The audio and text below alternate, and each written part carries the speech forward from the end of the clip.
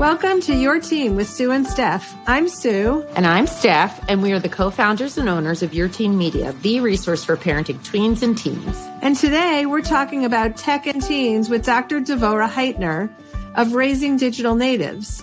We're going to talk about how we can help guide our teens through life in the digital age and how to get away from being the monitor of their use of technology. Devora talks a lot about that. But before we talk to her, we're going to talk about our own stories in this space. It's complicated, right? Like you hear her talk. I mean, you guys are in for such a treat because she offers such really sound advice. On the other hand, some of it is really just sitting back and kind of letting them make some mistakes. No one wants to do that. I was sitting here thinking, like, I want a do-over. That's how I feel. I'm like, I want a do-over on this and taking her advice. And it's so hard to do that. And it's so hard, but maybe there's kernels in there, right? Like everything with parenting, you don't have to take all of it. Maybe you take a couple pieces or one piece and try it and you see how that works for you and your kid. First of all, I'm so grateful I don't have teenagers right now. My kids are out of this stage, but I will say that the one thing I maybe got right, and probably as a result of working in the Your Teen space, is I understood the platforms they were on. And I have no idea what Discord is because my kids are all out of the house. But I wonder if I would know enough about it today. The advice about Discord was outside my ability to understand. And yet, if we talk about other social media platforms, I went on them. And I had my kids teach me about what they were using it for until they caught on and got irritated with me, which was probably 10 minutes in. But really, we had to learn it for your teen. So in some ways, like it totally cracks me up when they have to come to me for help. I'm like, in what world would I understand a social media platform better than my kids? But there are occasionally those times, and I milk it. I really milk it because they have treated me like I'm a moron for so long. And then they go like, so one of my deep skills is unearthing information. I'm a good researcher. I'm going to use positive words. I'm a very good researcher. And occasionally my kids have to come crawling and say, like, so I have this job interview and I can't find a thing about this person. And I'm like, so you want my help, huh? Yeah, I think it's so hard.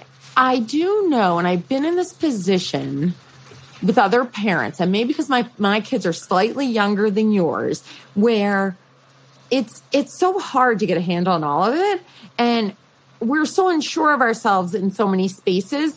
And so you say, oh, is your kid on social media? Oh, no. But then in the next sentence, oh, yeah, but they have an iPad and they use it's like everyone's trying to kind of carve out their space where they feel safe, which is what we do as parents, right? We want to feel safe and we want our kids to feel safe. And I think the reality is that there's lots of places they can get tripped up. And what I loved about what Devora says is it's okay to let them get tripped up because there's lessons in there too. Now, of course, if the stakes are low and all these other things that go along with that, but those are good places for them to learn and for us to learn. I don't remember sitting back and saying, I'm going to let them deal with the consequences of this. And I don't know that I would be so good at that. It's not that I would step in the way to save them, but I wouldn't also step away completely and just be like, let the chips fall where they may. And I think that her point, which you guys are going to hear, we don't want to tell you everything so you decide you don't have to listen. But one of the things that was really significant is letting your kids have some control in high school because you're not going to know how they're going to respond when they're alone in college. And that to me is really significant. And concrete things I could do, I could make sure my kids knew how to call the doctor. And even when they didn't want to, I could kind of say, okay, I dialed the number, here's the phone kind of stuff. But the tech stuff of really letting them, as a senior in high school, own it because you might as well find out now that they can't control it. Yeah. That's hard. That's really hard to do. With every topic we cover, there is this idea of walking alongside them so that we're not leaving them out there, hanging them out to dry, but we're nearby. And I always have that image of kind of just being in the background. I see this in that same way. It's hard though. Okay, so I have a story And I'm going to try to tell it in the most anonymous way, which is leaving out some of the really fun part of it. The moment where you realize you didn't know anything and you have a little bit of an eyes wide open experience where you go, oh, okay, that's what happens here. So there was like a battle going on between a kid and a friend, and a mother kind of got involved and said, like, you know, you need to do something here. This is wrong. To which I turned around and said to the kid, just make this go away. I don't want this to explode. And the whole story is going down a path of my kid, my kid, my kid. And so I was kind of like, you know, having this feeling like I need to sit down and have a serious talk. And then I don't remember who told me, but someone shared with me that the other half of this story was taking place on the Finsta, on this person's Finsta account. And the narration was of precisely what I made my kid do. And it was like a ha-ha, look what I got out of this. Ha-ha, I got an apology. And I mean, the rage on hearing that this whole underworld is taking place and that I'm actually thinking that my kid is in the wrong when it was so devious. All of this is happening in a world that we just will never know unless someone reveals it to us. But like, I wouldn't even know how to find somebody's Finsta account other than that they might have one. But there was this whole second storyline going on that was so nasty and put me in such a different headspace going forward of like, you just don't know. You just don't know. It can go wrong so easily. So easily. It's no different. We have this conversation with bullying and we talk to our kids about like trying to, what are they going to do? How do we bolster our kids for those situations? And I think it's the same thing. Like, how do we help them when those hurts occur? And how do we teach them how not to be on the other side of that? And they all do it. They're all on both sides, right? They're getting hurt and they're causing hurt, which is probably a whole other podcast. Yeah. I mean, I think at the end of the day, we are never, as parents, no matter what generation, going to know exactly the social dynamics of what's going on in our kids' lives. And maybe when they're 30, there's some, what did my family do? 2 truths and a lie. And I was like, right. I don't belong in this conversation. It was making me crazy. And in fact, they said to me, we didn't invite you in the conversation. You walked over here and joined it. Like they knew I shouldn't be part of it.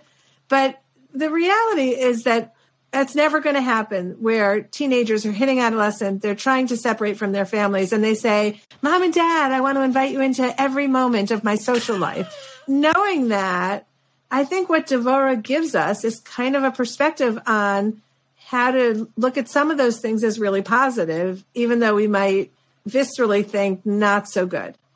Anyway, I know we gave you a lot about what Devora is going to say, but I'm going to tell you it's really only a fraction of the wisdom that she shares. And so we hope you'll stay with us for the rest of the conversation with Devora Heitner.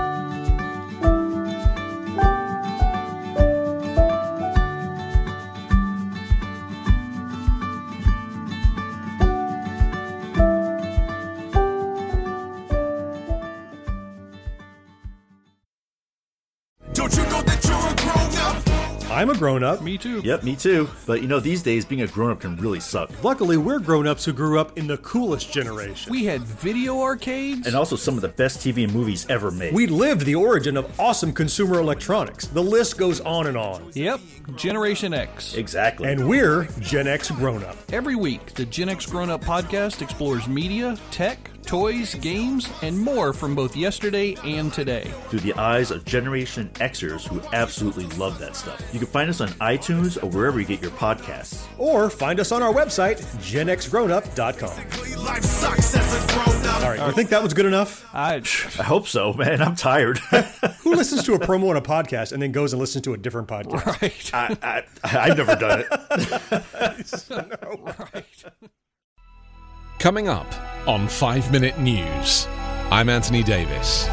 You might think it's partisan because maybe it's critical of one side or the other, but it's not. It's just the truth. And I think that's also something that's kind of unusual for Americans listening to the radio or to podcasts, because the news landscape in the States has been so partisan for so many decades. So 5 Minute News is verified, truthful, independent, unbiased, and essential world news daily.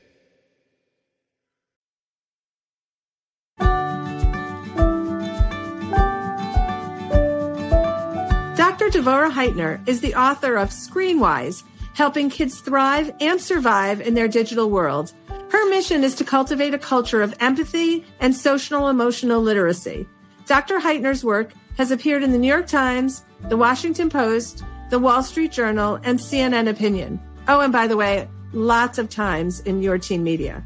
She has a PhD in Media, Technology, and Society from Northwestern University and has taught at DePaul and Northwestern. She is delighted to be raising her own team.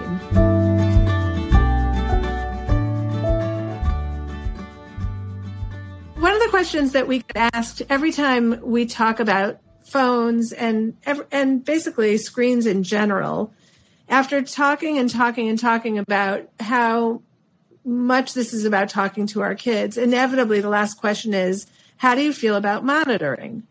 So I'm going to start with the question that we often get at the very end, and tell us, how do you feel about monitoring? Well, I think it really depends what parents mean, and also, where their kids are at in their development and in their experience with using these technical platforms. But monitoring may have a role in mentoring, but I'm always going to say that mentoring is more important than monitoring, because ultimately we want to teach our young adults and teens how to be successful in using social platforms and games and other things on their own. And that's mentoring. So monitoring might have a role in that. Like maybe you get your kid a first phone and you might say, hey, I'm going to look at your text messages with you, once a week. But ideally, it's a collaborative process, not something that you're doing covertly. Because if you're covertly, say, monitoring your kids' texts or reading their posts and they don't know you're there, first of all, what's your end game? What's your plan for if you see something that concerns you? How are you going to bring that up with them? They didn't know you were there. And it really doesn't put you in a great position to act on it. Whereas if you're looking at it together, you can say, oh, what happened in that group text? It looked like things got difficult. And then ideally, you're moving to a place of your child is largely piloting their own ship in these spaces, but you're maybe doing more to make sure they get some sleep, maybe taking their phone at night, et cetera. And they're coming to you if something comes up. So it's not that you're looking together at their device or their texts or posts, but they're coming to you if someone's posting something that's concerning, if they're in a conflict they don't know how to handle. And the more you can trust that they'll come to you if there are difficult situations, whether it's a gross DM, direct message from a stranger, or a conflict with peers, the more you don't need to kind of proactively monitor. And I guarantee you that if you think you're monitoring everything your kid is doing digitally and they've been out there for a while, there's probably some stuff you're not seeing. And the more kids feel kind of over-tracked and over-surveilled, the more likely it is that they're going to hide and create an account that you can't see or do something else to get away from you. I feel like we should stop now. That is really an unbelievable piece of advice for all of us. The end game is that they feel safe coming to you, and that's not done by covert monitoring. Go figure. Thanks for joining us, Devorah. Thanks. Talk another time. That was awesome. Are there exceptions to your general rule, which would be maybe a kid needs time limits, which you can restrict through certain settings, or maybe even what they can download? I think it's important to look at your kid. If your kid just came home from an inpatient stay for an eating disorder or a substance issue, for example, like an addiction or recovery or depression or something like that, a mental health stay, those would all be specific situations where you might want to really support them on avoiding certain kinds of content that could be problematic, maybe spend less time with social media. I wouldn't want to completely cut off a kid who wants to re-enter the social world because that's important, but I wouldn't want them spending a lot of time on spaces that could have harmful information for them or share seeing videos and posts that could be really triggering. So I just think that those are kids who are especially vulnerable and might need a little bit more active monitoring. But I think for a typical kid in a typical situation, which would be kid in middle school or high school who's learning the ropes, who's going to sometimes run into some conflict with peers or sometimes feel left out, But in general, social media is more of a source of fun or a way to get away from boredom and not necessarily, a source of a lot of pain. Then I would be talking with them more about how to balance it with other activities in their lives, making sure it doesn't take over. Many kids get on social media just for the messaging. They're not even really there to post and kind of show off about their lives or kind of build a reputation or any of that. A lot of kids are using social media, more to connect and communicate than to post, from what I'm seeing and from the kids I'm talking to. So in that case, it's just about helping them navigate conflict, making sure they know not to post things that are harmful or hurtful, not to circulate rumors, share news that's not their own, right? Those are just some important boundaries. And I would expect some things to go wrong. At some point, someone is going to post something they don't like, or they're going to post something that offends someone or annoys someone. And so that's a learning process. And there's very little you as a parent can do to completely prevent that from happening. I would just say being in open conversations with them, modeling good use of social yourself, including maybe sharing with them some things you don't like when people do certain, like if you don't like when people post in a braggy way or, post things that are overly personal, talk about that with your kids and talk about why you might have unfollowed certain people. And that's a good way to mentor kids so that they can make thoughtful decisions about their own sharing. So how about our teens that are going off to college? Is there, we see lots of posts from parents about, kids getting in here, there, where they're going. Appropriate, not appropriate? Tell us more your thoughts on that. It's very important to get permission from kids before we post anything about their journey, and especially at that stage in their lives where they really are launching into adulthood and being more independent, going off to school or doing whatever comes after high school. So it's really important to respect their wishes. And we have to recognize too that especially when we post before they've even chosen a school, we may be opening them up to a lot of pressure that's really unnecessary. I mean, I was just at a dinner where, an 18-year-old was choosing between 4 really interesting options, and they were getting a little pressure from people at the table. And I said to the senior, hey, would you like us to stop talking about this? This isn't really like our decision. And he was like, yeah, thanks. So I just think it's really important to recognize that if we're putting out there sort of at that stage, that's a lot. Once your child has accepted and committed, they may be okay with you posting, because sometimes kids feel more comfortable with their parents putting that out there and they don't want to brag or they don't want to put it out there. So just like we might post for a spouse, like my spouse just won a big award and, I shared because he wants people to know, but maybe it's a little weird to post yourself. But I would never do it if your kid is saying no.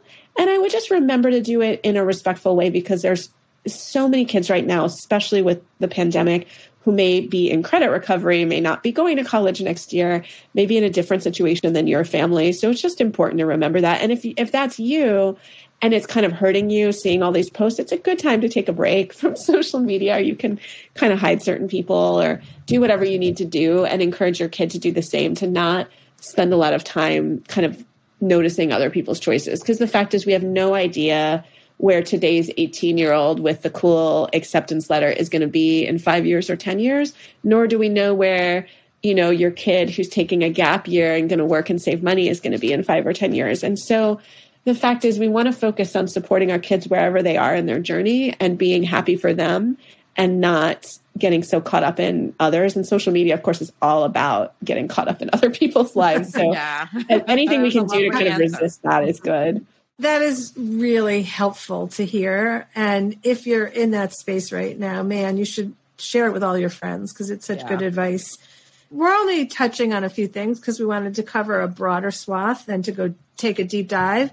Gaming is such a big one, and there's so much we want to know about this as parents. But one of the things that really creates so much tension in families is getting kids to stop. So it's like dinner's in an hour, and you give the warning, and you give the second warning, and then you say, okay, dinner. And they're like, I'm sorry, I'm almost done with this game. I can't come. What's the way? How do we not make this a point of conflict over and over and over again, and still get what we think is important, which is a family supper? I think it's really important to recognize that it is very hard to walk away from the games, and that they're designed that way. And the more we can get teens to kind of lock into that teen skepticism of, wow, this is designed to keep me there, and it's designed with the same design principles and brain research that are used to keep people at the casinos, right? Like literally, you know, not having an end point, the near miss phenomenon where you almost think you're going to win the next time, all of that, and the social component to certain games where you're maybe playing with friends. So I think if it's a rule that you need to be unplugged by a certain time before dinner, and hopefully your kids have some chores around dinner, like maybe setting the table or doing something else, that they just need to do it. And I'm not into, you know, having a ton of constantly consequencing teenagers. I think we need to be all living together and be responsible. But if your kid can't show up to dinner, you know, on the weekdays, maybe they don't get to game during the week. I mean, it just feels like they need to show up and be part of the family. And hopefully your teen, again, is like cooking dinner some of the time, or at least doing something to help get dinner on the table. And they should not be just like on their butt on games at all times. And you're doing everything, including like pulling them off the game, because those are the kids who are going to struggle in college and beyond to, you know, remember to stop gaming and go to class. So I think it is also important to give kids some less structured time where we see what happens, because you don't want your senior to have never had themselves pulled off the game. Like, see what happens on the weekend or at a time when there's low stakes, maybe in the summer, you know, one of those sort of in between times. Because it'd be interesting to see, when does your kid actually just get up and walk away on their own? Like, will they even get themselves some food to eat? Like, what is the end time in their mind? Because that is interesting to see, right? If you walk away from your kid and you come back in 12 hours, are they in the same position? You know? But what if they are? That's not such a great test. I think it would be better to know that before you drop them off on a campus, though, and not after. Just like there are kids who won't shower or brush teeth without being reminded. As much as you might not want to live with a kid who hasn't showered, it'd be good to know that before you drop them at school. So I do think actually there is some point before your kid is out in the world where you want to do some of these tests and see, like, okay, what if I don't remind them to shower? Like, what will it be that, you know, maybe it's their boyfriend or girlfriend that says, hey, bud, like, you smell, or maybe it's their best friend, you know, or maybe they just don't. But it would be good to kind of do some of these tests. But this is not what I would do in fifth grade, right? I wouldn't leave your fifth grader, you know, with the Nintendo Switch and like go away for 12 hours and come back. But at some point, it's good to start working on the self-regulation, because then you can talk to them about your concerns, but also letting them experience some of the natural consequences of what did they miss, right? What's important to them. Most kids, I'm really reluctant to use the term addiction with gaming, but there is technically, you know, in the DSM, a gaming addiction. Most parents who say their kid is addicted have a kid with a strong preference. They love to game. They would rather game than take out the trash or do homework. But when push comes to shove, they are eating and showering. They're not addicted. And again, I'm not a psychologist. I can't clinically diagnose your kid or anyone, you know, with addiction. But if you're worried, if gaming is interfering with family life, if you're having a ton of conflict, not just a little conflict, but like a lot of conflict and interfering, then I would get some help, because there may be some cognitive techniques that your child needs. It may be that they do need to only play at certain times. They may need to do more intentionally to help themselves, right? And again, to self-regulate, just like some people have an easier time self-regulating around other things. Let's go a little bit deeper into gaming in terms of what games are appropriate. So a first-person shooter game, is that a problem? I wouldn't so much be concerned about the content of games, especially with older teens, as much as I'm concerned about their behavior when they're playing and when they're off the game. So if they can't transition away, if you think they're going to throw a controller or slug somebody, if they're hurting their friendships by being really aggressive in the game, if they're meeting people in the gaming community that seem to be bringing out the worst in them, like those would be more concerning than like the specific games. I mean, you and your own family have to look at your values. The research on shooter games is that it won't make your kids violent. And if it did, we'd all be dead, because we've all walked by people in the last week that play these games. Some people even think that it's an outlet for violence that's in many of us that's like more acceptable and has more acceptable consequences than kids drag racing or slugging each other, which at least for boys used to be considered somewhat within the pale and for high school behavior, but is now considered totally not okay. Right? I mean, I can't imagine this, but, you know, I hear that in previous decades, like there was a certain kind of tolerance for, I guess, especially boys to be somewhat physically violent. Now there's the zero tolerance on that. And video games are, you know, this outlet.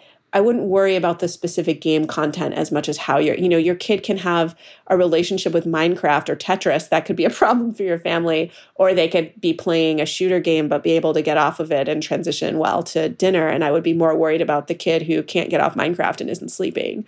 It's a little bit like social media, like watch how they're reacting. If it's just pleasure, then there's no harm. Or if it's predominantly pleasure. I mean, I think none of us get to swim in the deep end without any pain.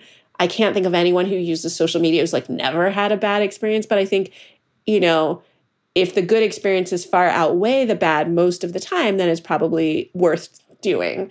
But I've met a lot of kids who are getting off social. Again, I know that there are many kids who spend a lot of time on Instagram and Snapchat, but I've met kids who are, also kind of like, I'm done, or I'm taking a break from TikTok or whatever. I hear it from a lot of adults too. It's really interesting, the pendulum swinging back.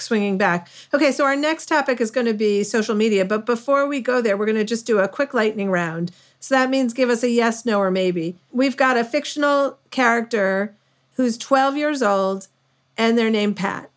So do you read their texts? First of all, is Pat new to texting? How's Pat doing with their social circle? Are you disclosing to Pat that you're reading their texts? Okay, you're breaking the rules, Devora. The rules are yes, no, or maybe. I think the rule is maybe, and definitely only, with some kind of plan.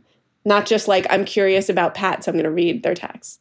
Okay. Do you install monitoring software? Probably not. Do you set time limits for usage? Likely, yes. Do you have GPS tracking on their phone? No. Do you allow phones in their bedroom at night? No. Do you follow your kids on social media? Well, they're 12, so theoretically they're not on social yet. And is that true in your house? My kid is not yet on social, and he's actually 13. He's just not interested, but he does use Discord and a lot of other tech things, so it's not like he's offline. He's just not using Instagram, Snapchat, or Twitter, nor are any of his friends. Like there are a lot of 13-year-olds out there who are on Discord and games who are not on any of those social apps. What about just connecting socially? So will my kid be left out if they don't have Instagram, TikTok, et cetera? Does that have social implications? Yes, it can.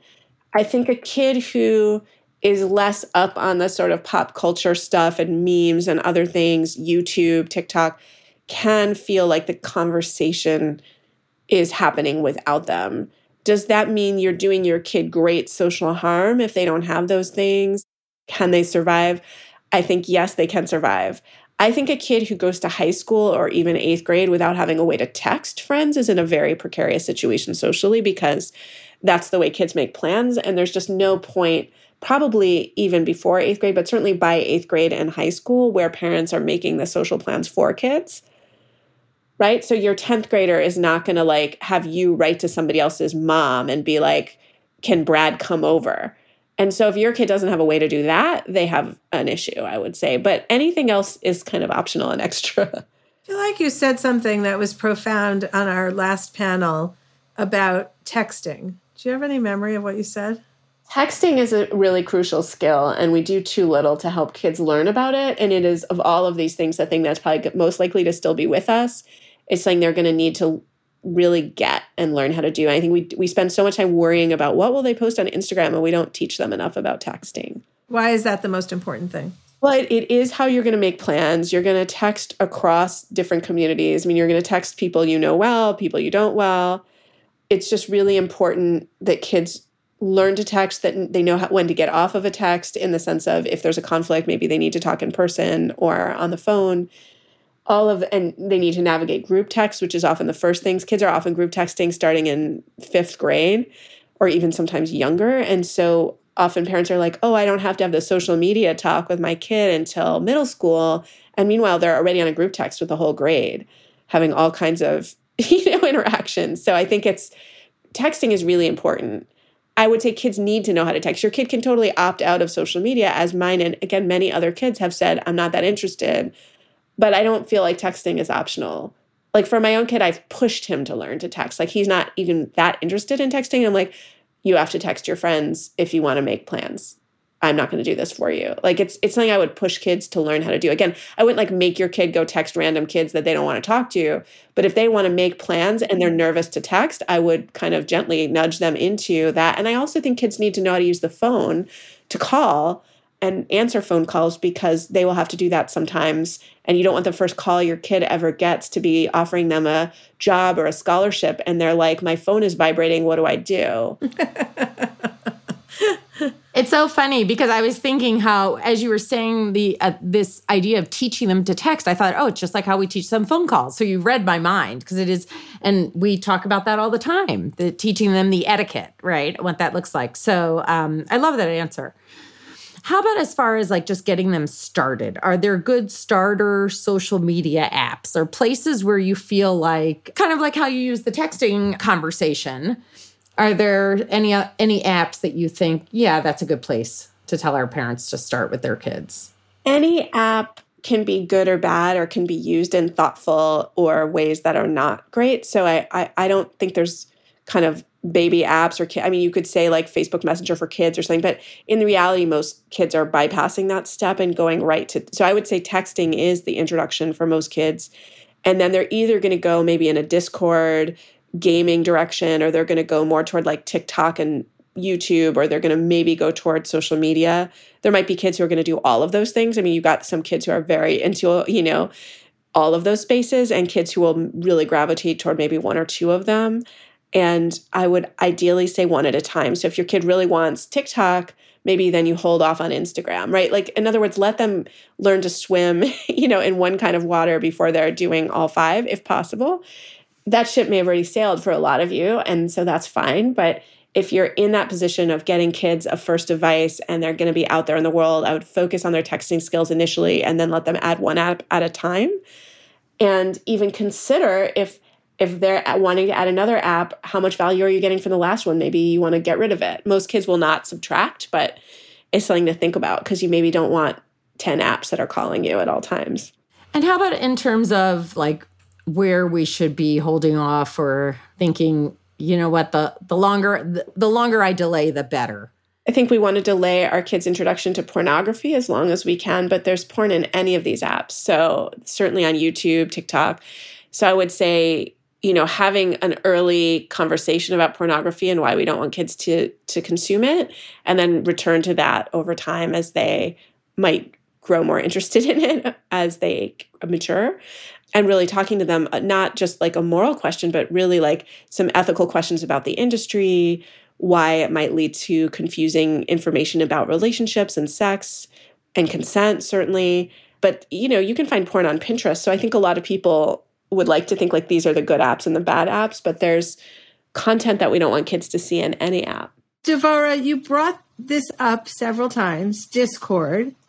And I know kids use it for school, but how else is it being used? And is there anything about Discord that I should know as a parent to keep like my antenna up? Yeah, I don't know kids actually using it for school, but there could be. I mean, it's a place where you can do kind of like the old school bulletin boards and chats, but it was organized by gamers, and a lot of people use it as a voice channel for gaming and also a place to discuss special interests. So there's Discords about anime, there's Discords about LGBTQIA identity, there's Discords about neurodiversity, and they're, so it might be like, welcome to our neurodiverse chat. Do you identify as having, ADHD or autism? Like, join our chat and get support.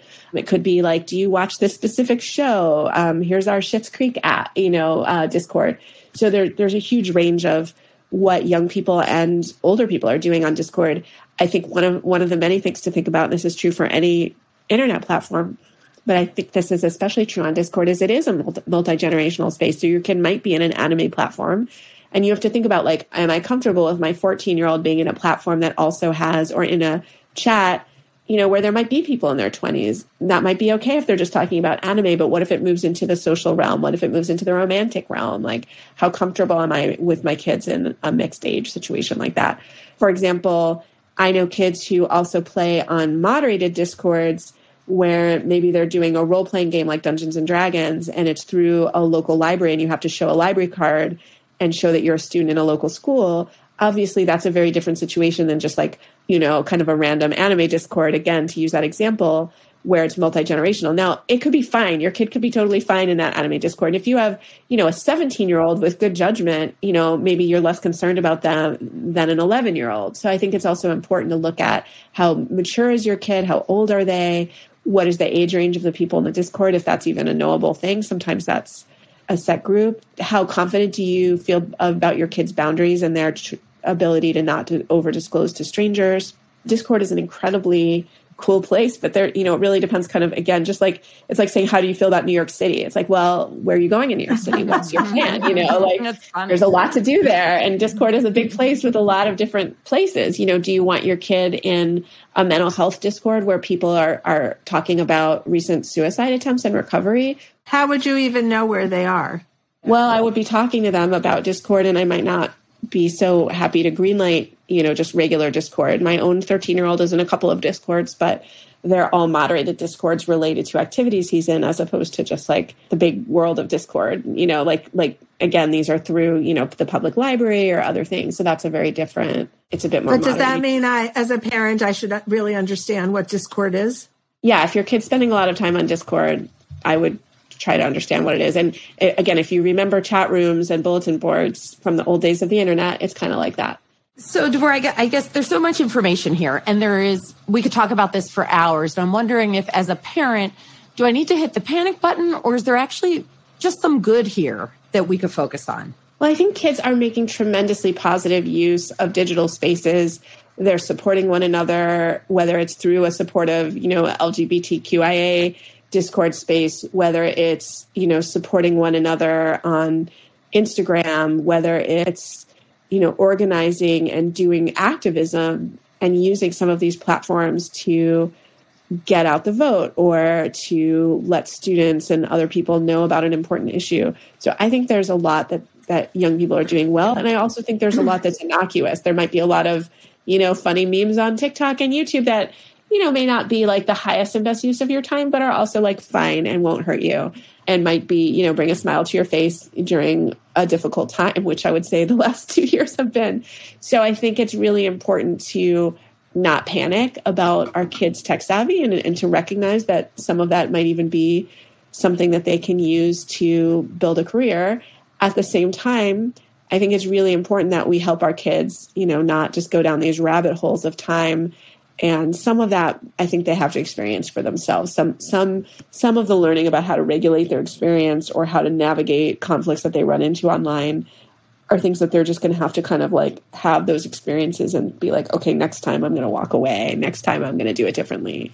So I think we can't prevent everything. And we also can learn from our kids. We can literally get advice on social media from our kids, whether it's like they're looking at 2 possible LinkedIn pictures for us and they're going to tell us which is the less bad one, whether it's, I'm about to send this email out to the whole family. Can you read it first? And they're like, actually, let me help you fix the tone.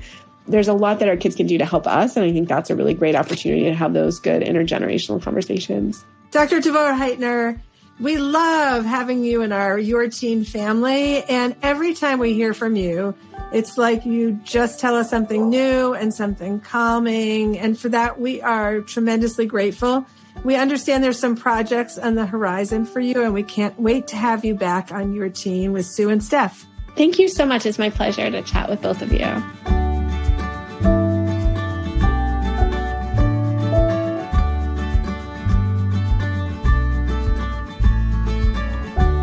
Thanks for joining us for the Your Teen podcast. If you have any topics that you want us to talk about, let us know on our Facebook page or email editor@yourteenmag.com. If you're someone who reads an article and thinks of that one friend who has to read it too, think of our podcast the same way. Please share with that friend who's going to say, oh my God, I can't believe I didn't know about Your Teen with Sue and Steph. And do us a favor and review and rate the show on the podcast platform of your choice. You can find more from us at yourteenmag.com, at evergreenpodcast.com, or anywhere you listen to podcasts. Your Teen with Sue and Steph is a production of Evergreen Podcasts.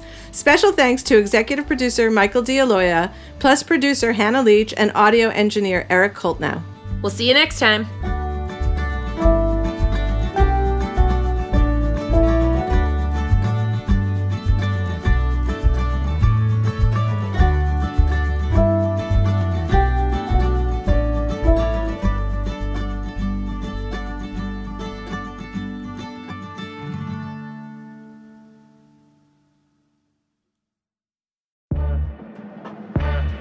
Hello, and welcome to Guilty Greenie. I feel like we should start off this show by saying it's nearly impossible to be 100% sustainable given the current world we live in. how do you eat an elephant? One bite at a time. Not a great analogy for a vegetarian, but We're talking about sustainability, maybe not the best analogy. Don't eat the elephant is the first rule of the Guilty Greenie. There's your first challenge of the week. Avoid elephants. What they used to call frugal is now considered sustainable. That's such an aha moment. Frugal to sustainable. You can save money and help the planet. That's going to be our new tagline for sure. You can find Guilty Greenie on Apple Podcasts or whichever podcast platform you prefer. And join us in tackling the Guilty Greenie challenges. Until then, stay curiously green.